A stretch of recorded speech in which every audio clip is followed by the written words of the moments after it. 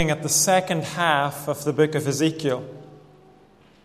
Two very uneven halves, of course, in terms of the number of chapters, but we're in a section of the book dealing with visions and promises for the future. Israel at this point is in disarray. The city of Jerusalem has fallen. Their hope has gone. But into that situation, God sends Ezekiel with a message of hope. He paints a bright picture of what's ahead for God's people. And this morning we come to Ezekiel chapter 37. It's probably the most well-known passage in the whole book due to a certain song, which I'm not going to sing, but Trevor was threatening to play before the service. It's the most well-known passage, but maybe not the most well-understood passage. If you're using a church Bible, you'll find chapter 37 on page 868.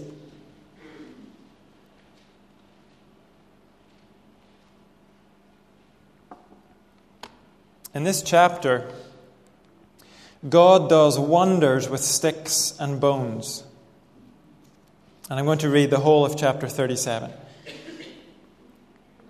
The hand of the Lord was upon me, and he brought me out by the Spirit of the Lord and set me in the middle of a valley. It was full of bones. He led me to and fro among them, and I saw a great many bones on the floor of the valley, bones that were very dry. He asked me, "Son of man, can these bones live?" I said, "O sovereign Lord, you alone know." Then he said to me, "Prophesy to these bones and say to them, 'Dry bones, hear the word of the Lord. This is what the sovereign Lord says to these bones. I will make breath enter you, and you will come to life. I will attach tendons to you and make flesh come upon you and cover you with skin. I will put breath in you, and you will come to life. Then you will know that I am the Lord.'" So I prophesied as I was commanded, and as I was prophesying, there was a noise, a rattling sound, and the bones came together, bone to bone. I looked, and tendons and flesh appeared on them, and skin covered them, but there was no breath in them. Then he said to me, "Prophesy to the breath, prophesy, Son of man, and say to it, 'This is what the sovereign Lord says. Come from the four winds, O breath, and breathe into these slain, that they may live.' So I prophesied as he commanded me, and breath entered them. They came to life and stood up on their feet, a vast army.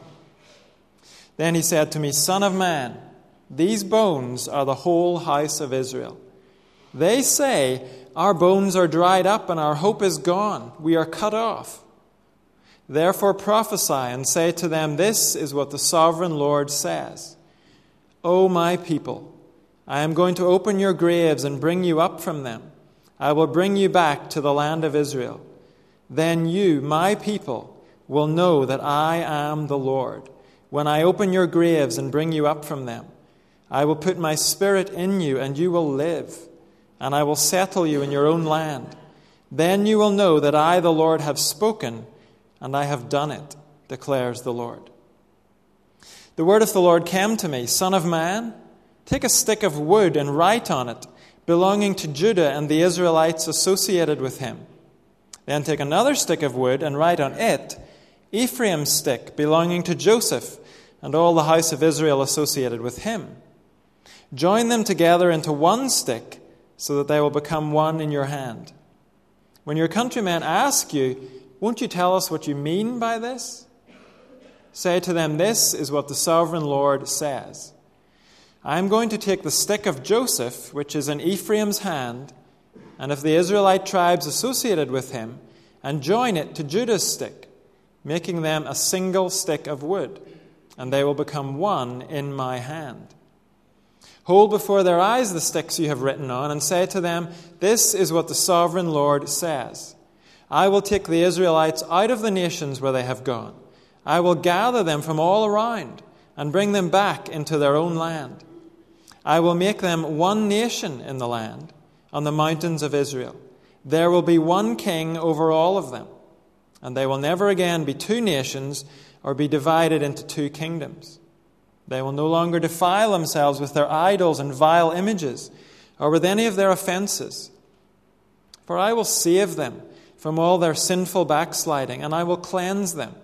They will be my people, and I will be their God. My servant David will be king over them, and they will all have one shepherd. They will follow my laws and be careful to keep my decrees. They will live in the land I gave to my servant Jacob, the land where your fathers lived. They and their children and their children's children will live there forever. And David my servant will be their prince forever. I will make a covenant of peace with them. It will be an everlasting covenant. I will establish them and increase their numbers, and I will put my sanctuary among them forever. My dwelling place will be with them. I will be their God, and they will be my people. Then the nations will know that I, the Lord, make Israel holy, when my sanctuary is among them forever. This is God's word. We'll look at this, and we'll also see how the promises of this chapter are developed and fulfilled in the New Testament. The first thing to say is that it would be hard to find a bigger contrast between the end of chapter 36 and the beginning of chapter 37. Chapter 36 ended with God promising a flourishing land, a land like Eden, a land filled with living, thriving people. Chapter 37 opens with a very different picture. The valley of death. Nothing's alive here. It's silent. And all you can see for miles are dry, white bones. It's a vision, of course. It's not an actual place. But it's a very vivid vision. In verse 2, Ezekiel says, "The Spirit of the Lord led me to and fro among them, and I saw a great many bones on the floor of the valley, bones that were very dry." Ezekiel is being shown that there really is no life at all here. He can look all he wants.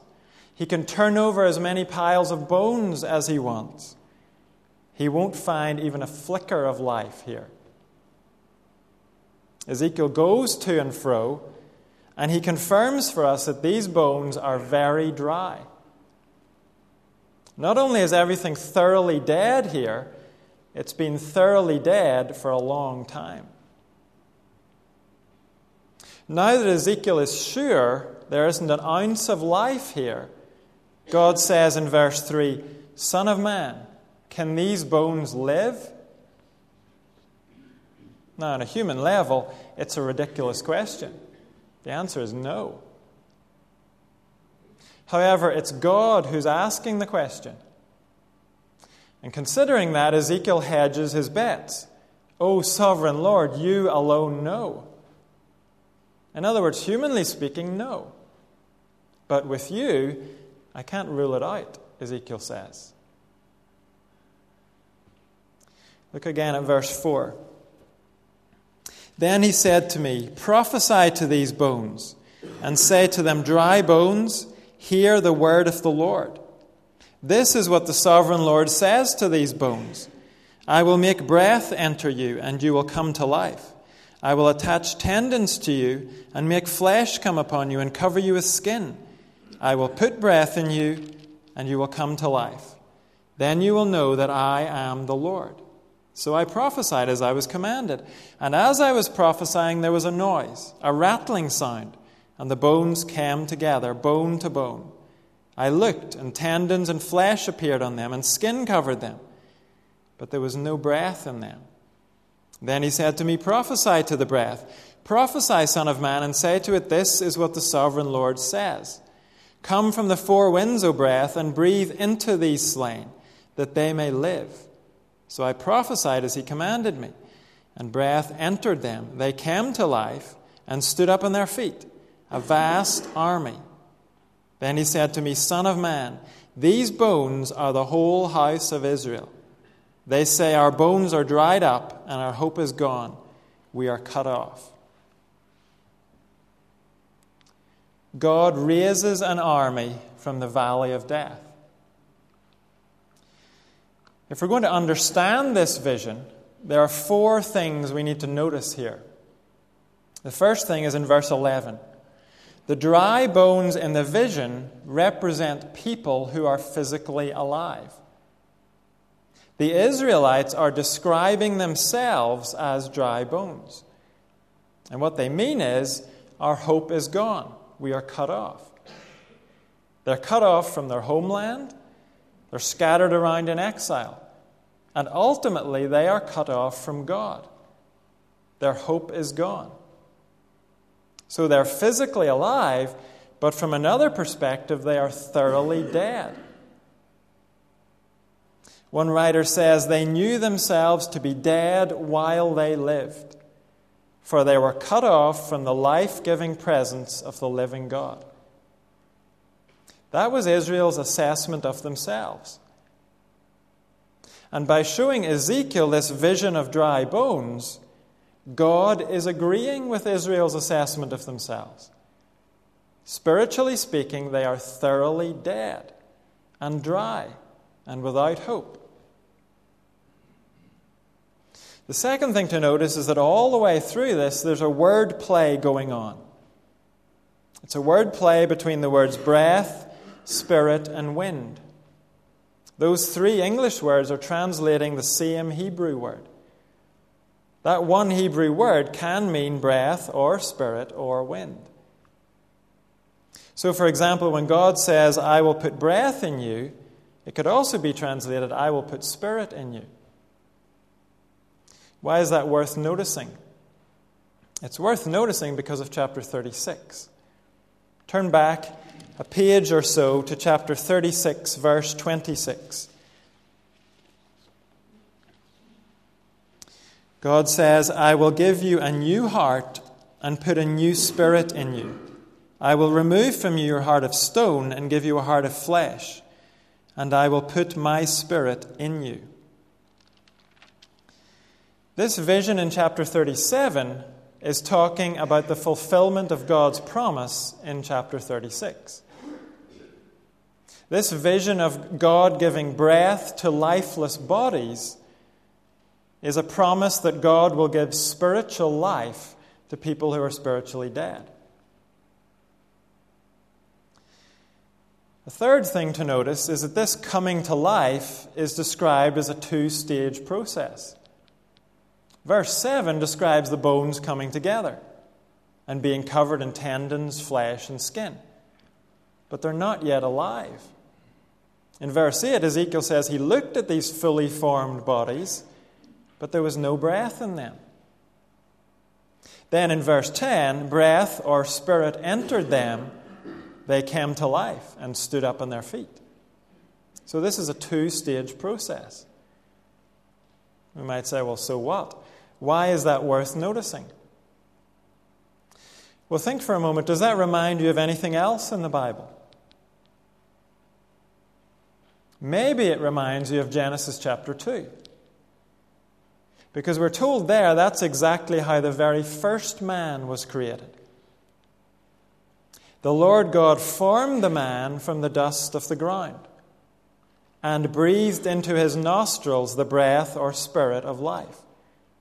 And the man became a living being. That was a 2-stage process. God formed the man, then breathed life into him. And I don't think the connection between Genesis 2 and Ezekiel 37 is accidental. We're supposed to understand that here in Ezekiel 37, we are being shown a second act of creation. And it's just as marvelous as that first act back in Genesis 2. In Genesis 2, God created physical life in the first man. Here in our passage, God promises to create spiritual life in this vast army. This is going to be a new thing, just as the creation of the first man was a new thing. And the final thing to notice here is the way Ezekiel describes these bodies filled with breath or spirit. In verse 10, he calls them a vast army. One writer says, "When the resuscitated bones come together, they become an army, not a debating club or a beach party. They were raised for a purpose."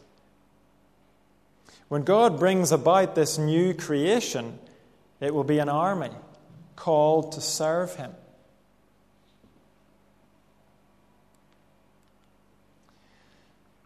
So the vision ends with the valley of death now filled with a vast living army. And in verses 12 to 14, God makes it clear that this vision is a promise.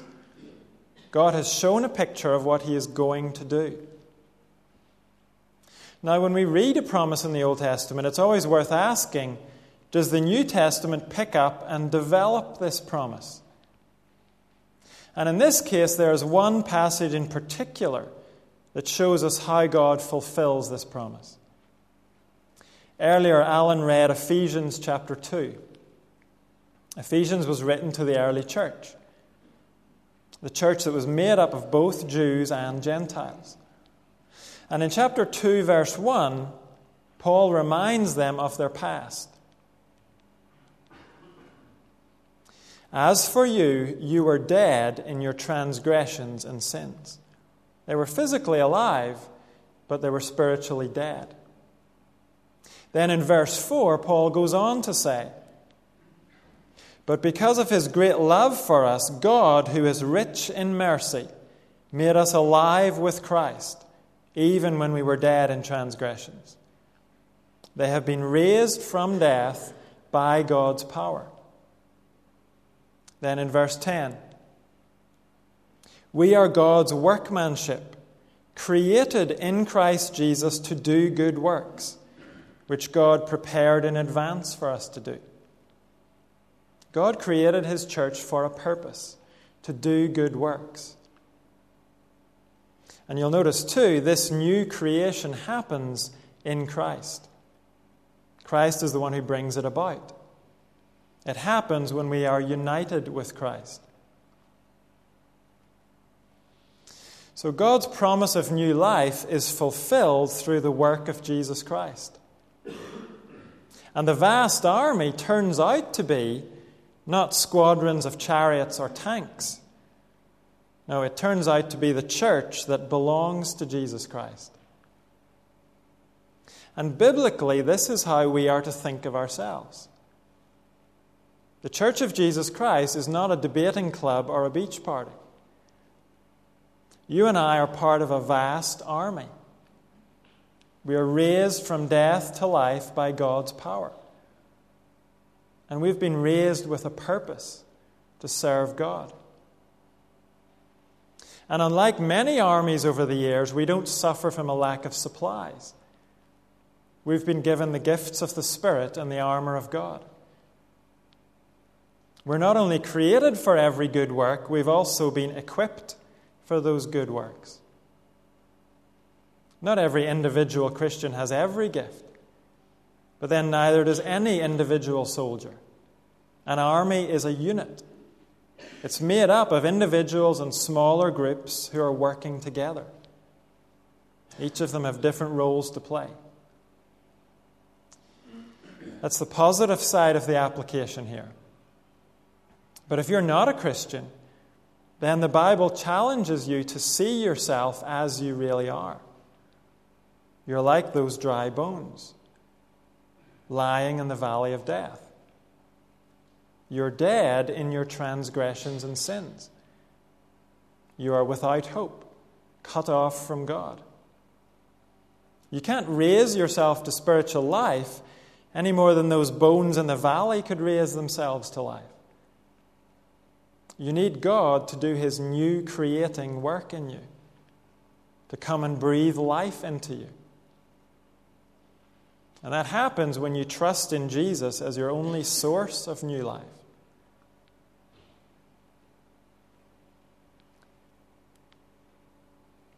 A moment ago I said that an army is one unit. And in that sense, the vision we've just seen raised a major question for Ezekiel's audience. Yes, God has promised to bring life out of death. But if his vast army is going to be any use, he also needs to bring unity out of disunity. Think about Israel's history. The first 3 kings of Israel ruled over one united kingdom. Saul, then David, then Solomon. But after Solomon, the nation broke in 2. The southern territory of Israel was divided between 2 of the 12 tribes of Israel. One of those was Judah. And the southern kingdom came to be called Judah. That's where Ezekiel is from. The northern territory was divided between 7.5 tribes. One of those was Ephraim. Ephraim had been one of the sons of Joseph. And the northern kingdom was usually known as Ephraim. If you're wondering about the other 2.5 tribes, they were actually given land to the east of Israel. In any case, the point I'm trying to make is that after Solomon, Israel was no longer united. It effectively became 2 nations, and it was ruled by 2 different lines of kings. After Solomon came 400 years of divided history for Israel. And in addition, Ephraim, the northern kingdom, had been taken into exile 100 years before the southern kingdom had. And they'd both gone to different places. So not only were the north and south enemies of each other, they were scattered far away from each other. And yet in verse 11, God says that the bones in the valley represent the whole house of Israel. The vast army is made up of the southerners and the northerners. God has explained how he's going to bring his army to life.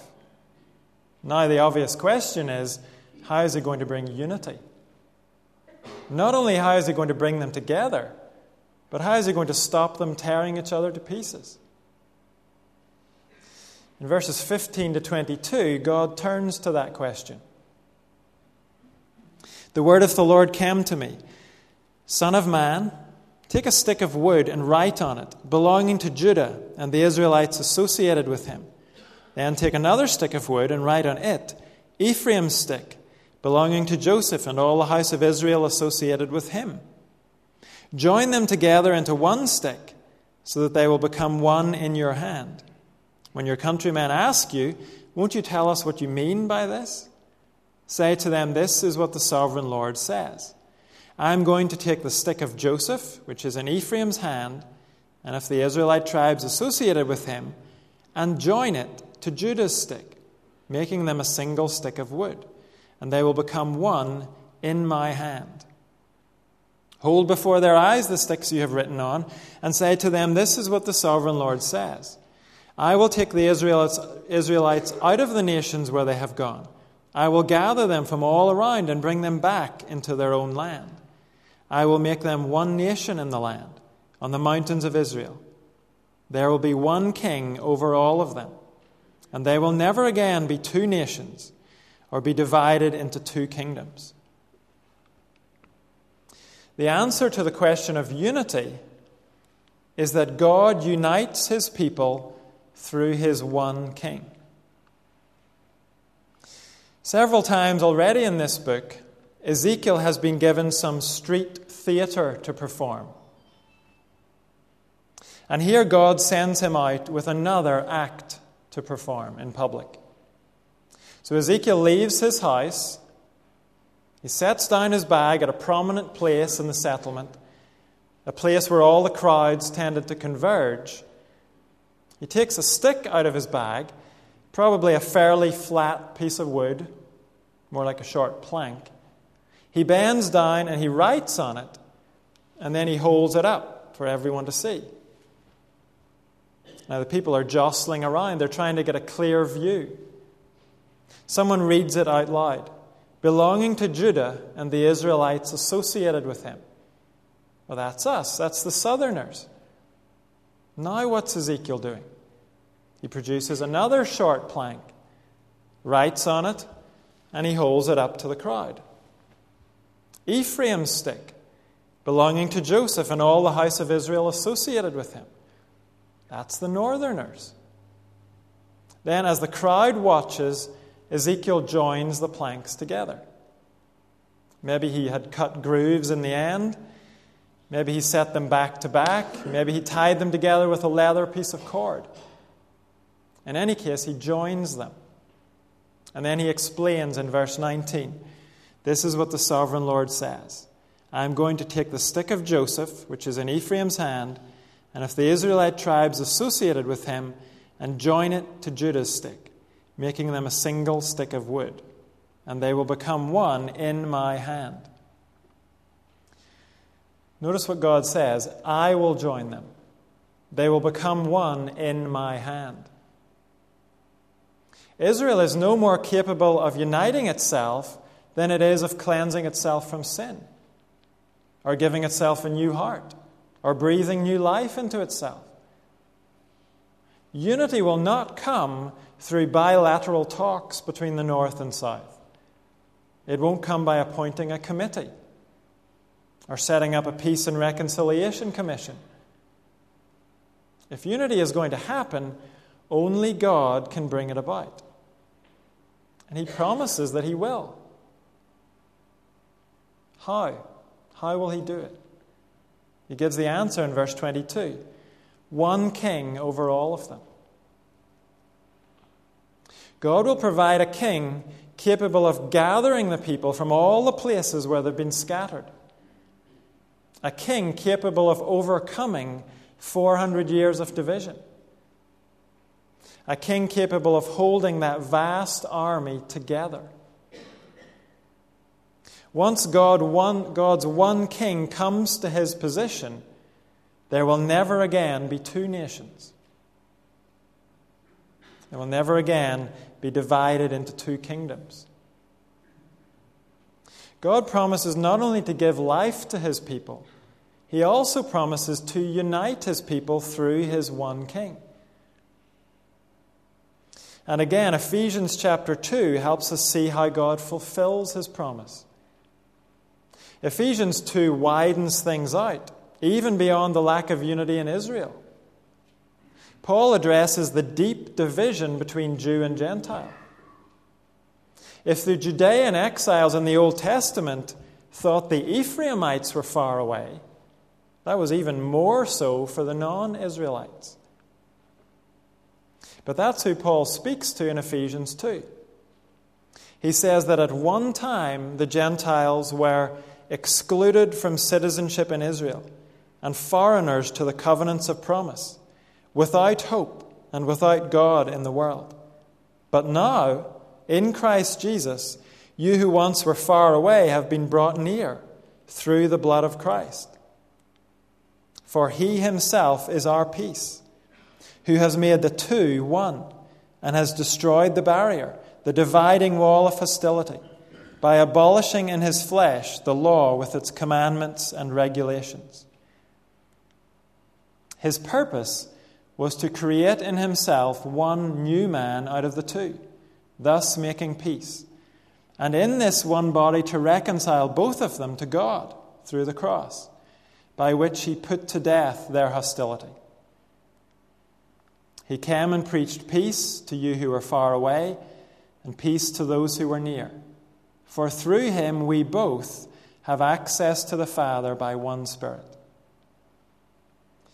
According to the New Testament, Jesus Christ is the one King who unites God's people. Among God's people, no one can claim to be better than anyone else. We all come to God the same way, through faith in Jesus' blood, poured out for our forgiveness.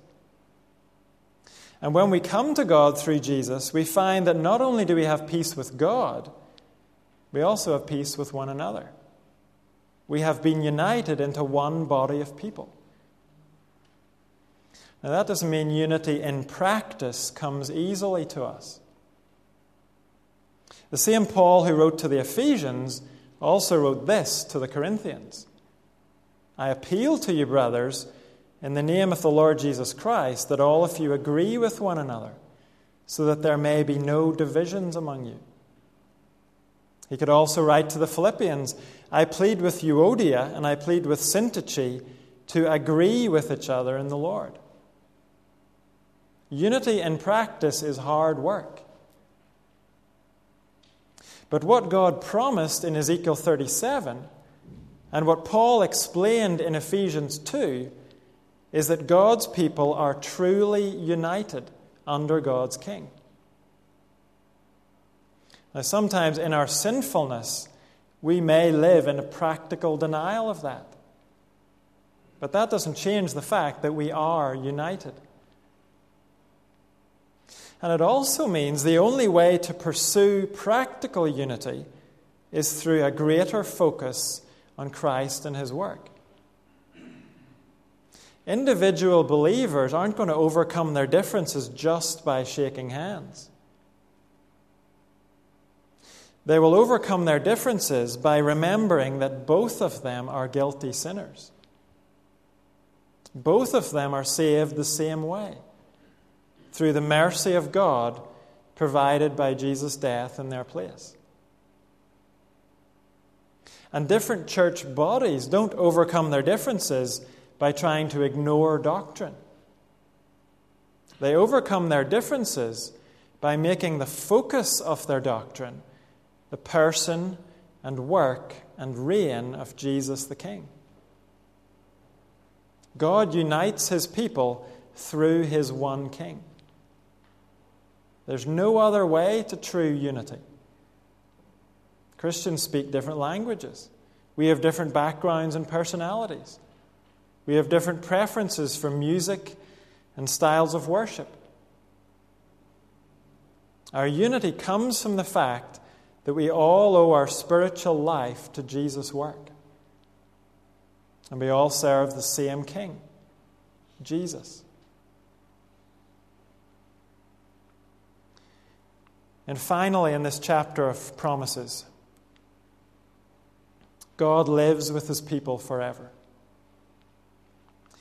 Now, these verses mention again a lot of the things that we've already seen in recent weeks. God promises to cleanse His people. He promises they will have hearts that love to obey Him. He promises they will return to their land. A descendant of David will rule them. And God Himself will again live with them. Those are promises we've already seen in chapters 34 and 36. So what's new here? The new element is permanence. We find the word forever 4 times in this little section. We also find the word everlasting. They're all translating the same Hebrew word. The message here is that the future God has been promising is not something that's going to come for a while and then go again. It's not just going to be a brief, bright moment in human history. God is making promises here about permanent realities. Verse 25 says, God's people will live in the land forever. David will be their prince forever. Verse 26, God will make a new covenant with His people, and it will be an everlasting covenant. God will live among His people forever. And again in verse 28, God's sanctuary will be among His people forever. God's people had lived in His promised land before. God had lived among His people before. They'd had some good kings before. But this time, it will be forever. There will not be many future kings. There will only be one, Jesus Christ. There will not be many future covenants. There will only be one, the new covenant in Christ's blood. And there will not be many sanctuaries or temples for God. There will only be one. God's dwelling place will be his church. The church made up of all those saved by Christ's blood and filled with Christ's Holy Spirit. And in Ephesians 2, Paul tells us that sanctuary is already being built. He says that in Christ, the whole building is joined together and rises to become a holy temple in the Lord. And in him, you too are being built together to become a dwelling in which God lives by his Spirit.